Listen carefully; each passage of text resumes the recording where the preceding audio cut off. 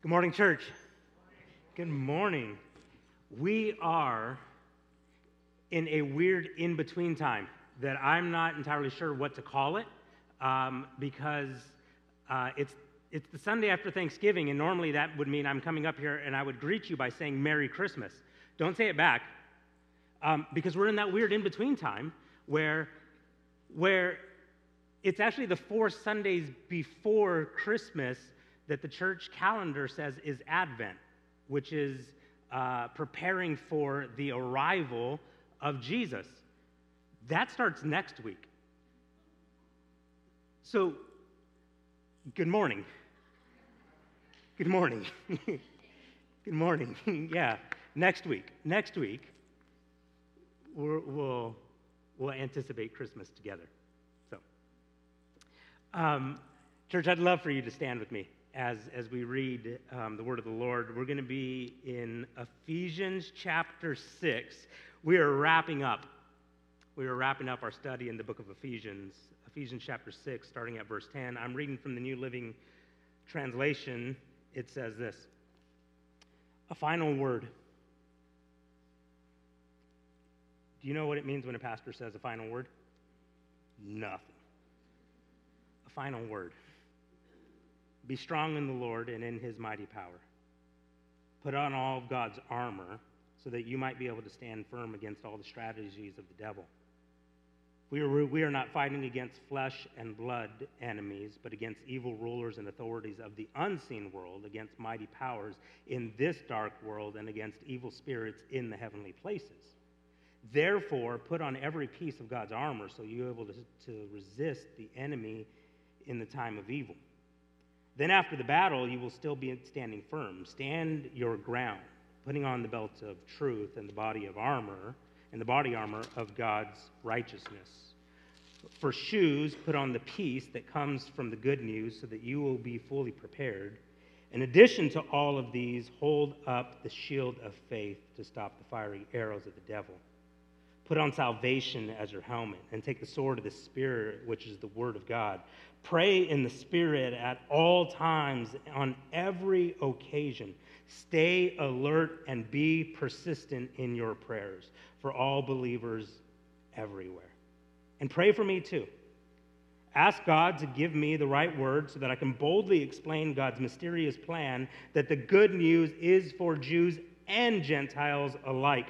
I'm in chains now, still preaching this message as God's ambassador. So pray that I will keep on speaking boldly for him as I should. To bring you to date, Tychicus will give you a full report about what I'm doing and how I'm getting along. He is a beloved brother and faithful helper in the Lord's work. I have sent him to you for this very purpose, to let you know how we are doing and to encourage you. Father, thank you for your word.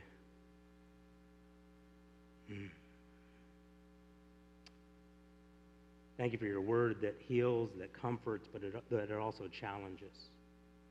And I pray, Lord, that what might happen this morning is would continue to be a sharpening of your people, a building up of your people, that we would be strengthened this morning, that we would be made to look more and more like your Son, Jesus. Help us to be a people that are clothed in you, to know what it is to walk in the fullness of who you are. And Lord, continue to build your people up together. May we be a people that know what it is to walk in oneness, to know what it is to submit to one another, to know what it is to put the needs and even the preferences of our brothers and sisters before ourselves. And so we pray that in Jesus' name. Amen. Amen. Feel free to have a seat. We read from Ephesians chapter 6, but the story in 2 Kings chapter 6 goes something like this. It was early in the morning, and the servant to the prophet of God got up early in the morning, and he goes outside, and as he goes outside, what he notices is that the hillside is completely surrounded. The hillside is absolutely filled with an invading army. And it's actually an absurd scene because what we gather there in in 2 Kings chapter 6 is as the servant to the prophet looks around, there is the Aramean army. And the description is that it's filled with soldiers and horses and chariots. And the absurdity of that is this moment is that this entire army, something like you would see described in a Marvel movie, this entire army is sent to seize one man. The servant to the prophet of God goes back into the house and he tells the prophet Elisha, "What do we do now?" And Elisha speaks to him with a word that still encourages us today. Don't be afraid. There are more on our side than there are on theirs. If I'm the servant of God in that moment, I'm looking over my shoulder. If I'm the servant in that moment, I'm looking around, I'm panning the horizon, and I'm trying to figure out, what does Elisha see? Because what I see is a vast army, and I see two of us. There are more on our side than theirs. See, I'd be looking at the hillside, and I'd be trying to figure out, is Gandalf about to come over that hill, shining like the sun with an army behind him? I'd be looking around the area and trying to figure out, is Captain America about to come through some portals with all of the Avengers? What do you mean there are more on our side than theirs? And the prophet of God bows his head in praise, and he prays a simple prayer that we should all be lifting up for one another. Lord, open his eyes so that he might see. Instantly, the servant to Elisha can see now over the entire hillside isn't just the Aramean army, but the hillside is filled. The description to us in 2 Kings chapter 6 is that the hillside is filled with horses and chariots of fire. And it isn't that they just arrived in that moment, but the insight that we're given here is that they had always been there. And now the servant sees with new eyes. He sees a reality that has always been. And you might think that that is the most incredible part of the story, but I would argue what happens next is even more incredible. Because if I'm the servant of the God, the servant to the man of God, in that moment I'm thinking, yes, now this army that's surrounding the Arameans will attack the Arameans on our behalf. But that is not what happens. What happens is the prophet Elisha steps forward and he calls out to the army. Not a finger is lifted by the heavenly army. Elisha calls out. And he asked that the Lord would strike them with blindness. And there they are. In that moment, the entire army now is blind. And then Elisha says this: I can help you. He doesn't say exactly that. But he says, I can lead you to the man that you're looking for. Why don't you follow me? The scene is wild. I don't think we would believe it if we saw it with our own eyes. And there, this entire army follows Elisha to the Samaritans. I don't know what the Samaritans are thinking, but can you imagine? Here they are, just it's literally the blind leading the blind. They're all like holding on to each other, but just following the instruction of Elisha as well. And so Elisha leads them into the Samaritan camp, and then the Samaritans call out to Elisha, do you want us to strike them? If I'm the servant of God, the servant to the prophet in this moment, I'm thinking, yes. The chariots of fire didn't attack them, but now the Samaritan army will. And Elisha says, no, No. Make them dinner. Make them dinner. And the Samaritans throw a feast for an enemy army. Our God is not like us, and his ways are not like our ways. Years and years later, a man of God writes a letter to his friends. And he prays throughout this letter for a people that mean the world to him. And the perspective at hand is this: they can't see what he sees. See, the way that they see things, their friend Paul is in chains. The way that they see things is that Paul is held captive by those that are in power and authority. The way that they see things is Paul is in prison. And from their perspective, Paul is at death's door. But here, like the prophet of Elisha prays for his servant, Paul prays for the people of God. And this is the opening prayer that he writes in his letter in Ephesians chapter 1. He says this, he says, I pray for you constantly, asking God, the glorious Father of our Lord Jesus Christ, to give you spiritual wisdom and insight so that you might grow in your knowledge of God. I pray that your hearts will be flooded with light so that you can understand the confident hope he has given to those he has called, his holy people who are his rich and glorious inheritance.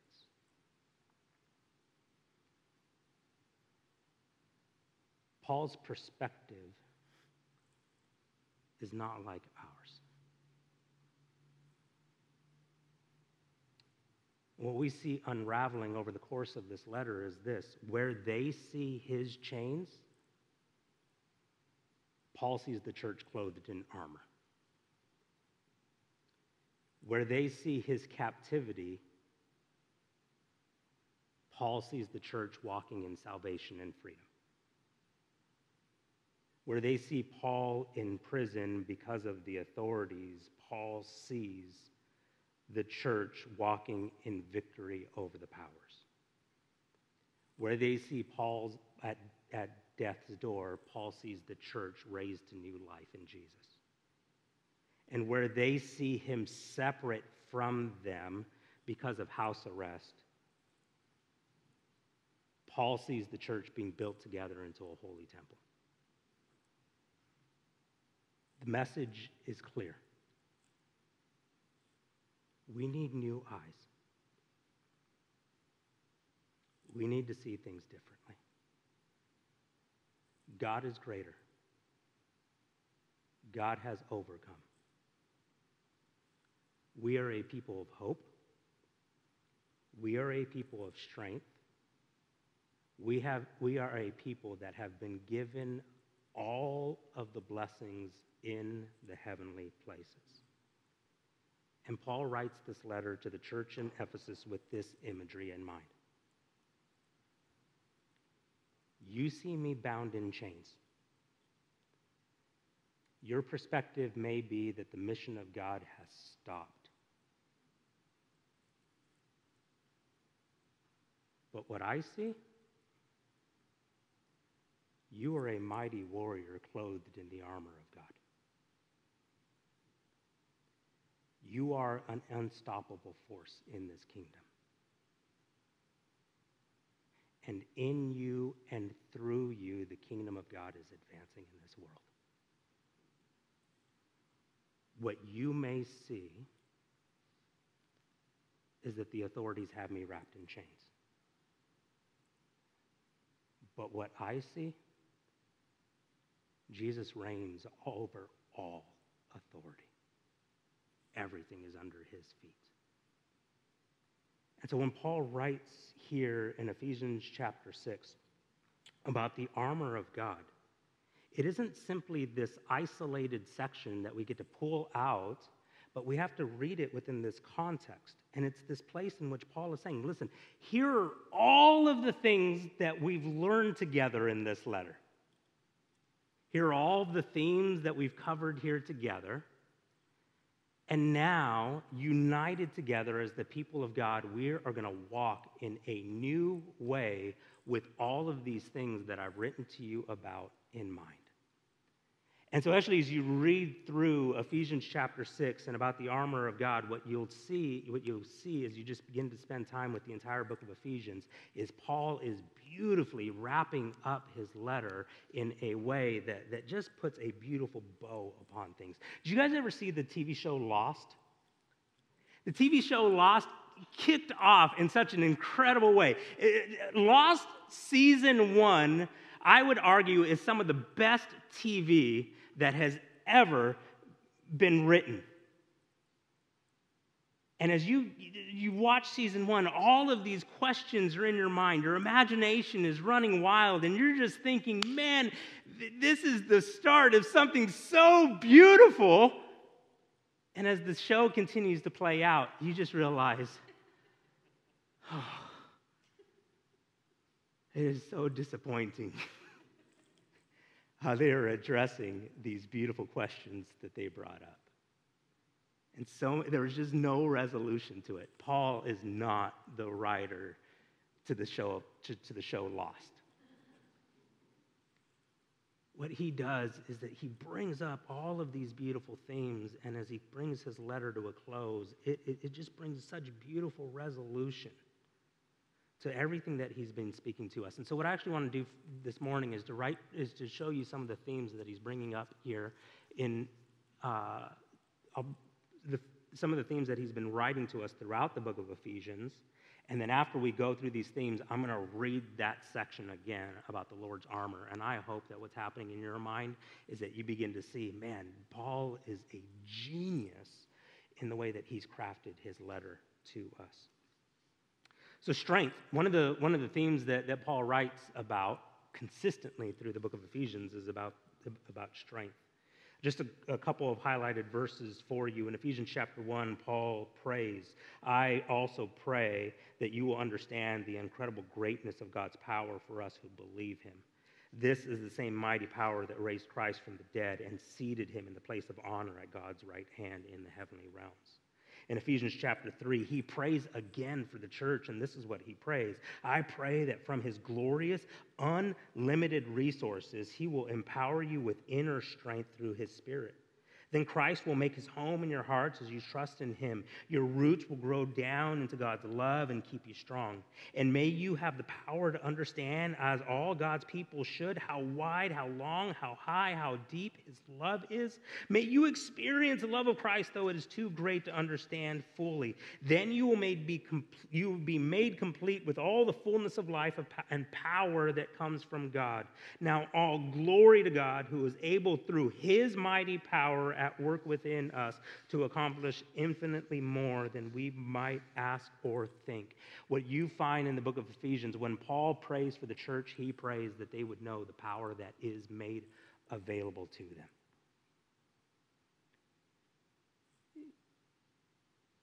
Would you discover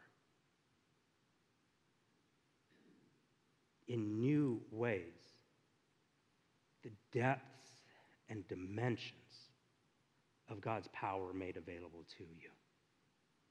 It's Paul's prayer that just like you would have this apocalyptic kind of moment. You would have this place of revelation, this aha kind of thing that would happen in your heart where you would realize the well goes deeper. There's more. There is more made available to you. I've read the quote to you before, but C.S. Lewis reflected on this way. This is my endlessly recurrent temptation to go down to that sea I think St. John of the Cross called God a sea, and there neither dive nor swim nor float, but only dabble and splash, careful not to get out of my depth and holding on to the lifeline which connects me with my things temporal. When you approach the Lord, just don't merely just dabble. Don't just merely put a toe into the goodness of who God is. But the invitation of Paul here is dive deep in. Dive deep in. A handful of weeks ago when Larissa was preaching on Ephesians chapter 3 and that prayer that Paul brings to the church, it was this, listen, you were not just made to just merely taste, to sample the power of God. But you were made to be someone that is alive to the fullness of God's power made available to you through Jesus. This is your daily reality. May you have new eyes to see.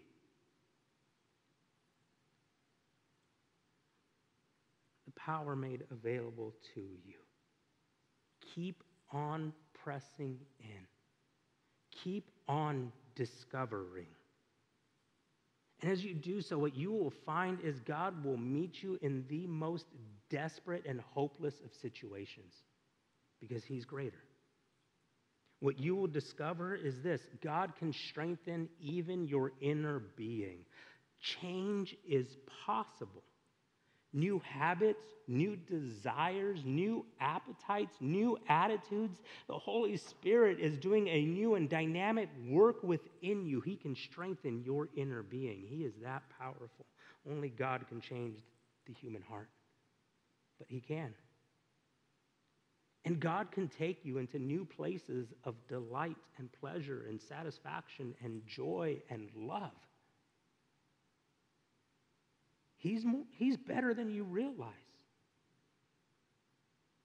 He's more powerful than you realize. Press in. Press in. The well goes deeper. But as we think about this, we've got to remember, and one of the themes that will come up later is that this is a y'all book. And the encouragement given to the body of believers is this. Y'all are more powerful than you realize as you walk together in oneness. And what we need to constantly be alert to is not wasting our time with all of this sideways energy of bickering and complaining and fighting and hostility and warring even with the world around us. When you realize how powerful you are, when you realize the Holy Spirit abiding in you, calling you to mission, suddenly all of these sideways arguments will feel so meaningless because you've been endowed with power to go out into this world. One of the things that's happening right now in my life is that I can still beat my boys in sports. It's really impressive, guys. I can beat 2-on-1 in basketball. It's really not that impressive. And one of the things that's taking place though,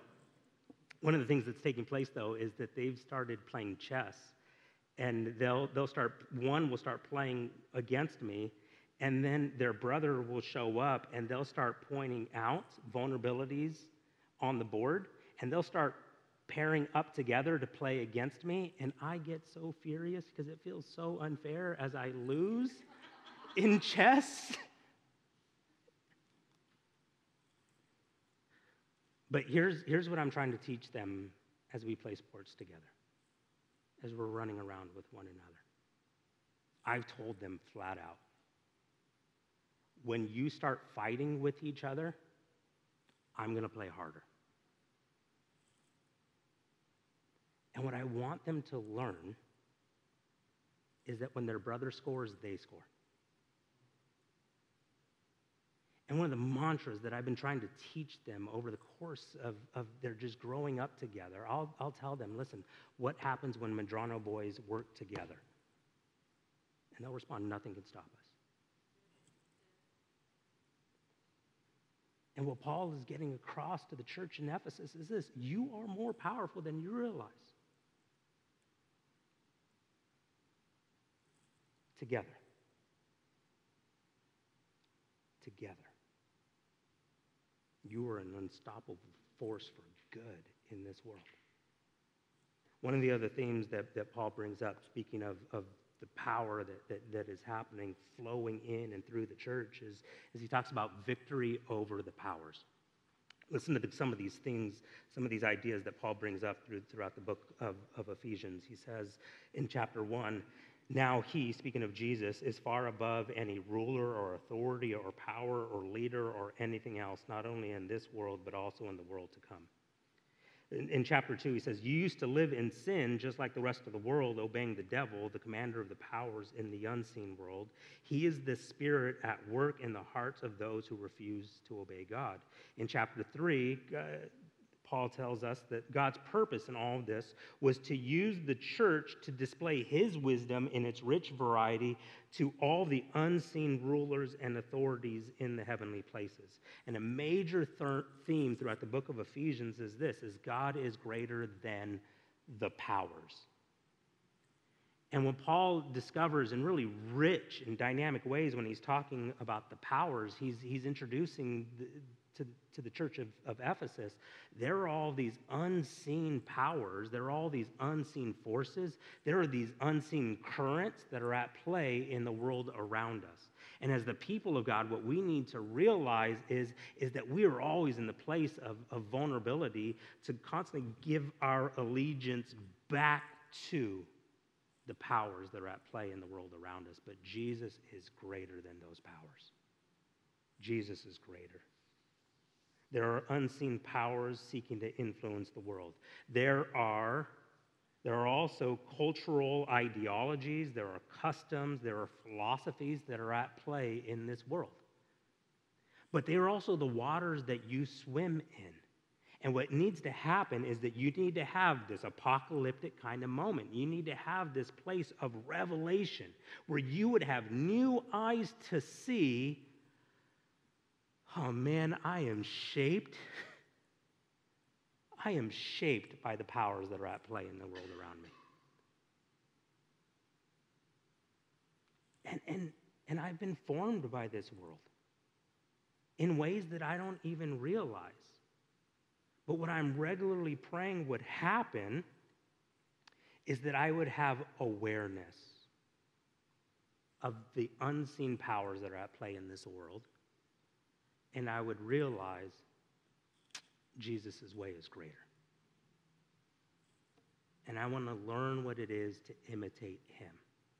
I want to learn what it is to walk in his ways and not the ways of the world around me. And so Paul sings a poem over the church.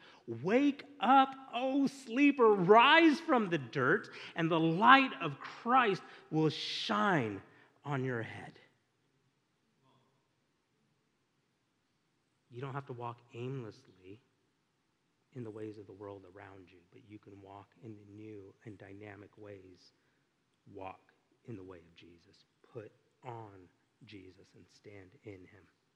One of the other themes that Paul visits in the book or the letter to the church of Ephesus, he talks about time. He talks about ages, and this is what it says in a couple of highlighted verses. In chapter 1, he says, and this is the plan. At the right time, he will bring everything together under the authority of Christ, everything in heaven and on earth. In chapter 2, Paul reflects on the fact that for he raised us from the dead along with Christ and seated us with him in the heavenly realms because we are united with Christ Jesus. And in chapter 5, Paul reflects, so be careful how you live. Don't live like fools, but live like those who are wise. Make the most of every opportunity in these evil days. And if you remember a couple of weeks ago, we brought forward this Venn diagram. guess that we would call it that way, this way to show that there are two ages that are at play in the world around us. That what happened on Good Friday and Easter is that Jesus inaugurated a new age. That now what's taking place is there's the current age that we live in, but there's also this overlap that's taking place. And there will be a day when heaven and earth will be perfectly united together. But now we live in this in-between time, this now and not yet. The kingdom of God has been inaugurated, and Paul reflects with us, you now currently sit in the heavenly realms. But this current age still persists. But here's the choice. Here's the decision that you have. When you view your time, you're to ask yourself this question. Do I see that my time, do I believe that my time is captive to this current age? Or do I believe that my time is captive to the age to come? And that will change everything about how you live. And we are to live our days believing that God is the most influential force upon our time. Because we've been made alive in Jesus, my time is no longer captive to the old world that's passing away. My time is now captive to the ways of Jesus. The next theme that I want to reflect on briefly is y'all. Is y'all. Listen, every chapter in the book of Ephesians, Paul brings up this theme. And the church is his body. Together, we are his house.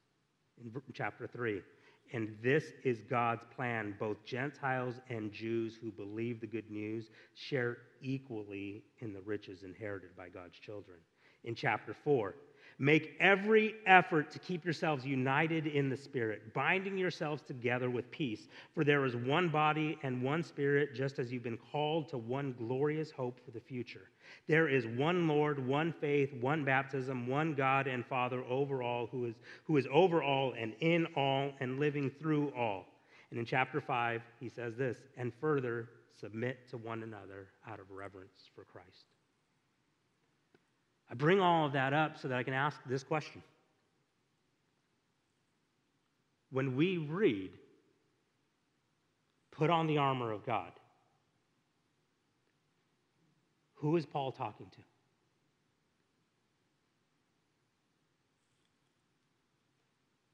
to? Us. And what I know is that as I've read this section of Scripture, I've primarily read this passage as an individual instruction. Vince is to wear the armor of God. But the understanding that Paul is very, very likely bringing to the church in Ephesus is this. You are one body. You are united together. And the instruction to put on the armor of God is a community instruction. And the understanding that we are to have as we are to read that passage is this. I cannot be a severed limb and wear the armor of God.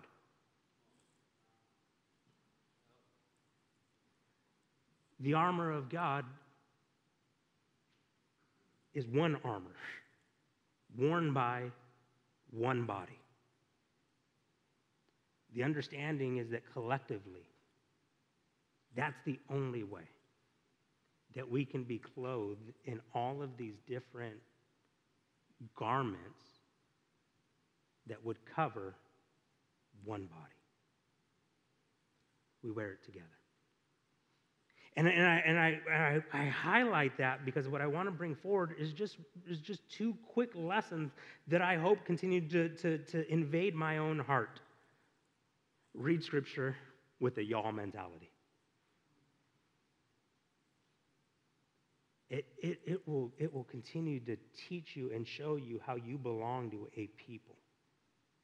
Thanks be to God that this new life is lived out with a new people. And the other understanding that I want to bring forward in that is this, is you never fight alone.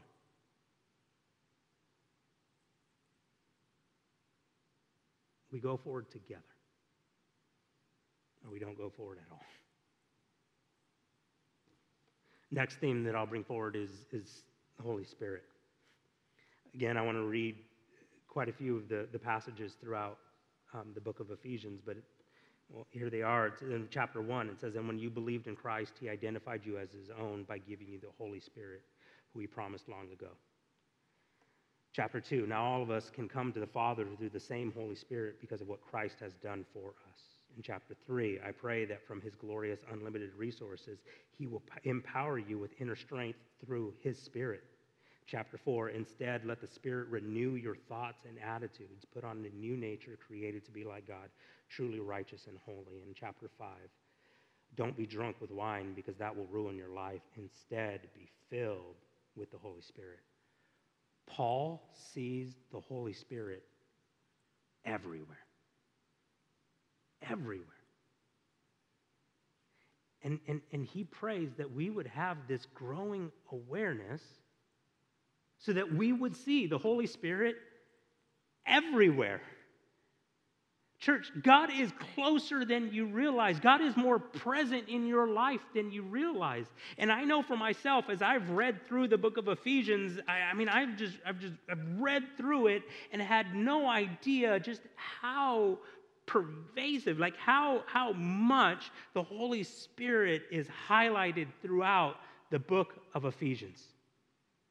And you go and you study and you dive a little bit deeper and you spend time with it and you sit and you meditate and you realize, you have this aha kind of moment where you realize, like, my goodness, the Holy Spirit's everywhere. And that is something that's meant to change our hearts, where suddenly we would realize as we go throughout our day, my goodness, the Holy Spirit's everywhere. He is present in your life in ways that you don't even realize. But the apocalyptic kind of moment, the revelation that would take place in our hearts and in our minds would be the space where we realize, man, Spirit, you surround me. You are with me. You are available to me. And I can go through my days without realizing just how present you are. Give me eyes to see. Let me see how close you are. And the last theme that Paul brings throughout his letter is chains. In chapter 3, Paul says this. He says, "When I think of all of this, I, Paul, a prisoner of Christ Jesus, for the benefit of you Gentiles, jumping forward to verse 8, though I'm the least deserving of all of God's people, he graciously gave me the privilege of telling the Gentiles about the endless treasures available to them in Christ. I was chosen to explain to everyone this mysterious plan that God, the creator of all things, had kept secret from the beginning." And the theme here, and the lesson for me, is that Paul sees his chains as a sign of God's victory, not as a sign of God's defeat.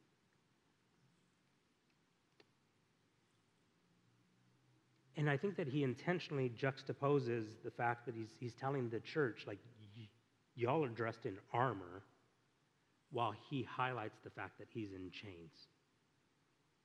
And as I've read that this week, I've thought, man, I think, Paul, what you're doing here is you're showing us is that as you look at your chains around your hands and your feet,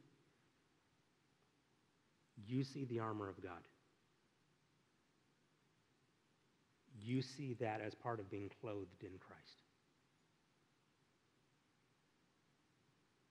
You see the movement of God in this world in ways that I'm just beginning to scratch the surface on. And in those places of suffering, in the pit of hell kind of places. I mean, you read through the book of Acts, it's those places that Paul begins to sing and worship. For him, it is proof. It is proof that God is on the move. For him, he looks at the chains, and it's proof that his life is having impact. It's proof that God is up to something significant in and through his life. So let's go back and let's read Ephesians chapter 6 on the armor of God. With all those themes in mind, this is the word of the Lord. A final word. Be strong in the Lord and in his mighty power. Put on all of God's armor so that you will be able to stand firm against all the strategies of the devil. For we're not fighting against flesh and blood enemies, but against evil rulers and authorities of the unseen world, against mighty powers in this dark world, and against evil spirits in the heavenly places. Therefore, put on every piece of God's armor so you'll be able to resist the enemy in the time of evil. Then after the battle, you will still be standing firm. Stand your guard, put on the belt of truth and the armor of God's righteousness. For shoes, put on the peace that comes from the good news so that you will be fully prepared. In addition to all of these, hold up the shield of faith to stop the fiery arrows of the devil. Put on salvation as your helmet and take the sword of the Spirit, which is the word of God. Pray in the Spirit at all times and on every occasion. Stay alert and be persistent in your prayers for all believers everywhere. And pray for me too. Ask God to give me the right words so I can boldly explain God's mysterious plan, that the good news is for Jews and Gentiles alike. I'm in chains now, still preaching this message as God's ambassador. So pray that I will keep on speaking boldly for him as I should. Paul does not sit in the writer rooms of the show Lost. Man, the way that he just so beautifully weaves together all the themes that he's been bringing up. But the other thing that I would also highlight is that Paul's imagination is also completely inspired and formed by the Hebrew Scriptures. And as he writes this letter to the church in Ephesus, it's not just all the themes that he's bringing up throughout the letter, but he's also kind of bringing a new angle at this. And what he does here in this closing part of his letter to the church is he brings to the surface the prophet Isaiah. And the prophet Isaiah has a description of the Lord that's in chapter 59 and also in chapter 52. This is the way that the prophet Isaiah describes the Lord. God, was amazed to see that no one intervened to help the oppressed.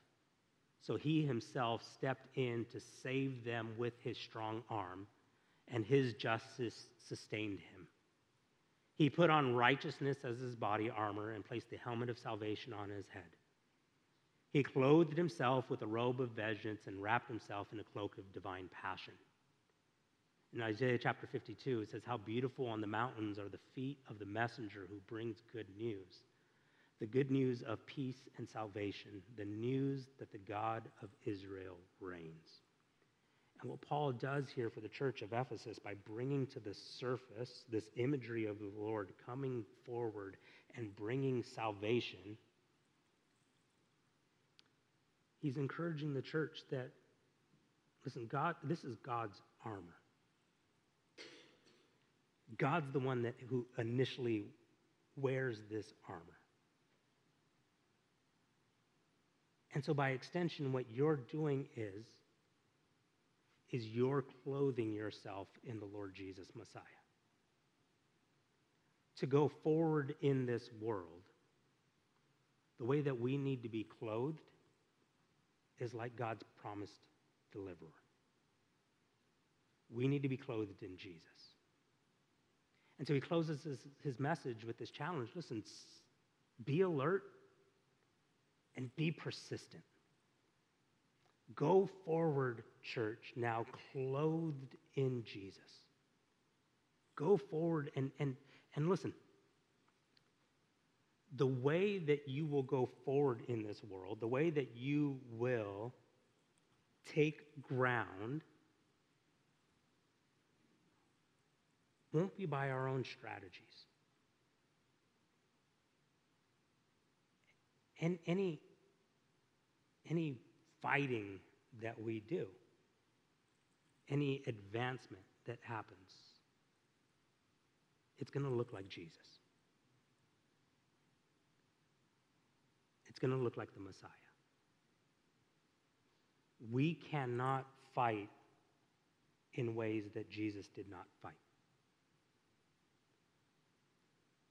You are called to be an unstoppable force in this world. But go to the next slide. But here's the game plan. Our gear is the Lord Jesus Messiah. Our formation is our oneness. Our fighting tactic is chains and imprisonment. And our mission is to bring the kingdom.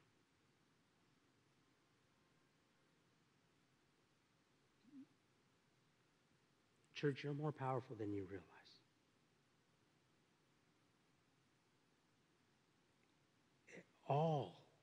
Go back to Ephesians chapter 1. All blessings in heaven have been made available to you. I pray that you would have eyes to see how wide, how deep, how long, how wide, how much God loves you and how he is for you and how he can do immeasurably more than you can ever ask or imagine. And the call upon the church is go. Go into this world. You're not fighting flesh and blood. Jesus has overcome the unseen forces that are at play in this world, and he's calling you to join him and walk in his victory. So go into prisons, go into retirement centers, go into community gardens, go into juvenile detention centers, go into hospitals, go into your neighborhood, throw a block party, go to the local school and ask what their needs are, go coach at a local community rec center, go back into your workplace, go to your family, go to your enemy, go into Target. Go. How beautiful the feet. How beautiful the feet of the messenger that brings good news. Clothe yourself in Christ Jesus and see that you are called to go out. The light shines in the darkness, and the darkness cannot overcome it. Y'all, in Jesus, you're the light of the world. You're being sent out. We have a gift for you. We have a gift for you. You guys have passed this around. Growing up, man, I wanted Jordans.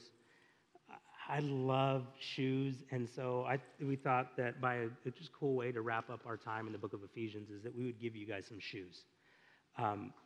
They won't fit your feet. They'll fit your keychain. Yes, you take your time, dig through the box, figure out which one you want, be picky. But I just pray that this would be just a simple reminder to you. Like, go out into the world and bring the kingdom of God with you. Like, go out into the world and be a blessing. You have been blessed, and you were called. You were called to be a blessing in this world. Dominic, would you come back up here and we'll close our time together in song? As Dominic comes back up, we actually didn't finish the book of Ephesians. I left out the closing 2 verses, but I wanted to read those closing 2 verses to you this morning as we wrap up our time together and then head into song. Paul closes his letter by writing this: "Peace be with you, dear brothers and sisters. And may God the Father and the Lord Jesus Christ give you love and faithfulness. May God's grace be eternally upon all who love our Lord Jesus Christ." Amen. Amen. Church, would you stand with me? Let's close in song together.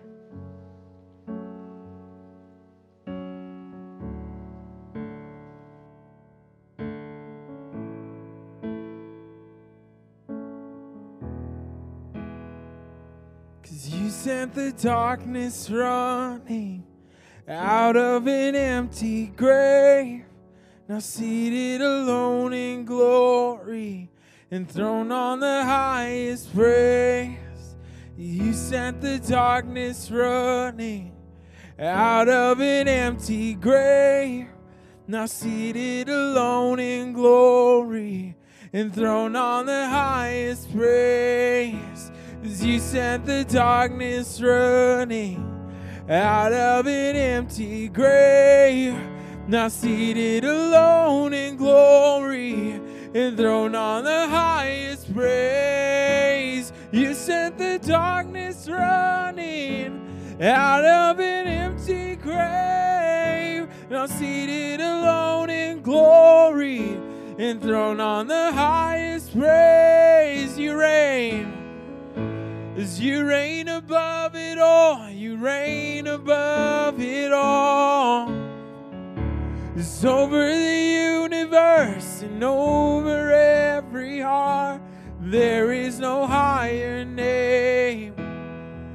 Jesus, you reign above it all. So let all of heaven and the earth erupt in song. Sing hallelujah to the everlasting one. There is no higher name. Jesus, you reign. Come on, let's sing that again. You reign.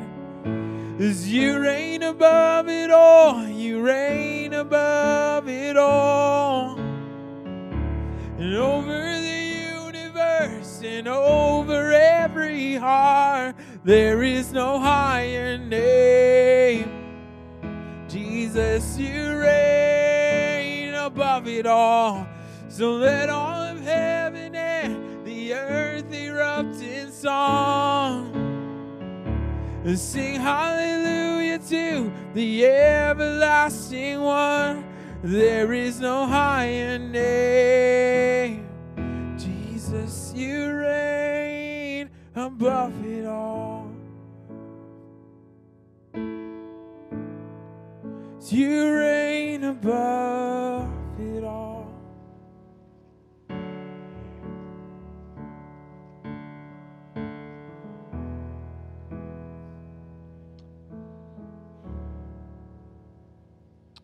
Father, I ask that we would continue to see that with you there's more on our side. And that doesn't posture us to be against the world, but it's understanding, Lord, that you reign above all powers and authorities that are at work, that are at play in the world around us. You're greater.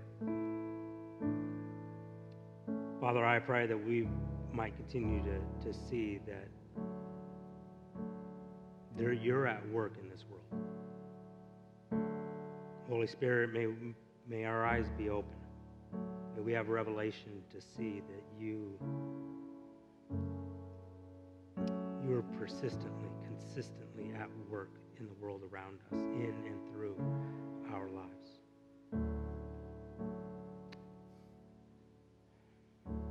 Father, I pray that we would be a people that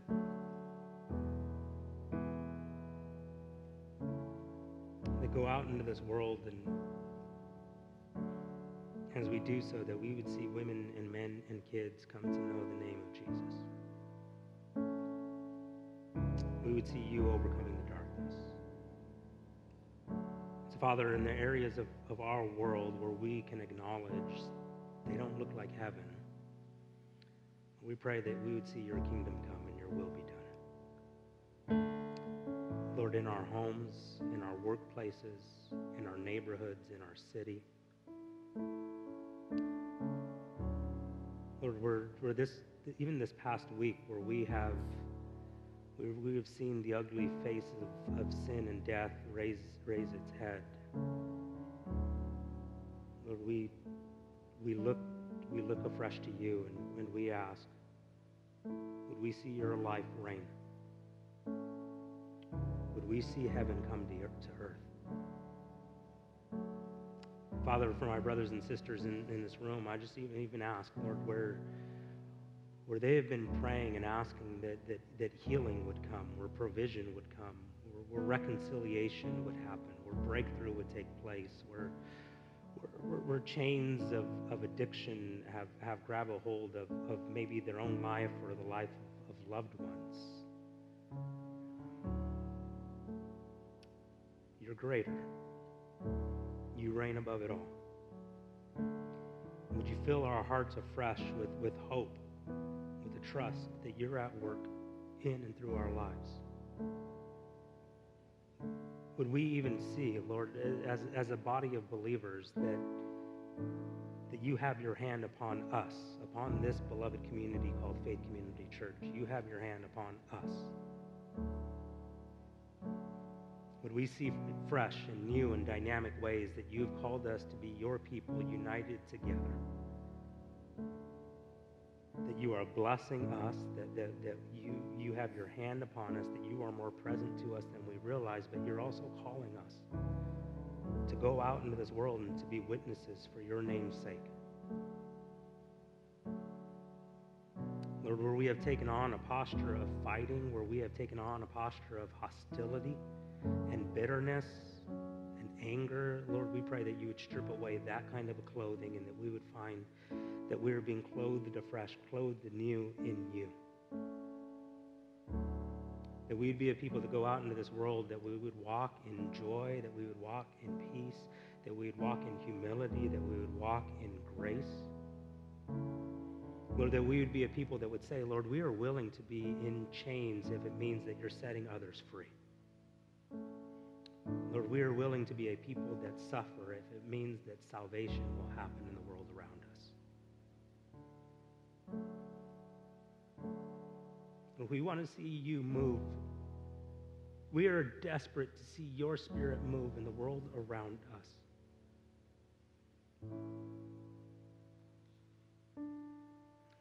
So, Lord, thank you for the privilege that it is to participate, to partner with you, to see your kingdom come.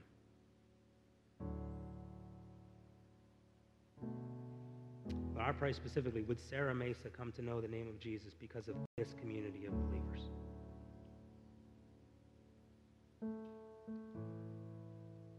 When we think about maybe even for people in their own rooms, and they think about their neighborhoods, they think about their street name right now. They think about the name of the building of their workplace. They think about the places that they step into.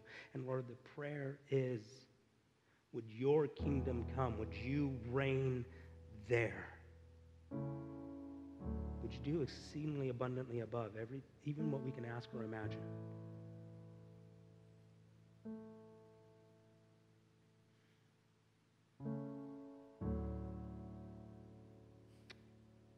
Lord, use this people. Use this people to bring the kingdom. So we pray that in Jesus' name. Amen.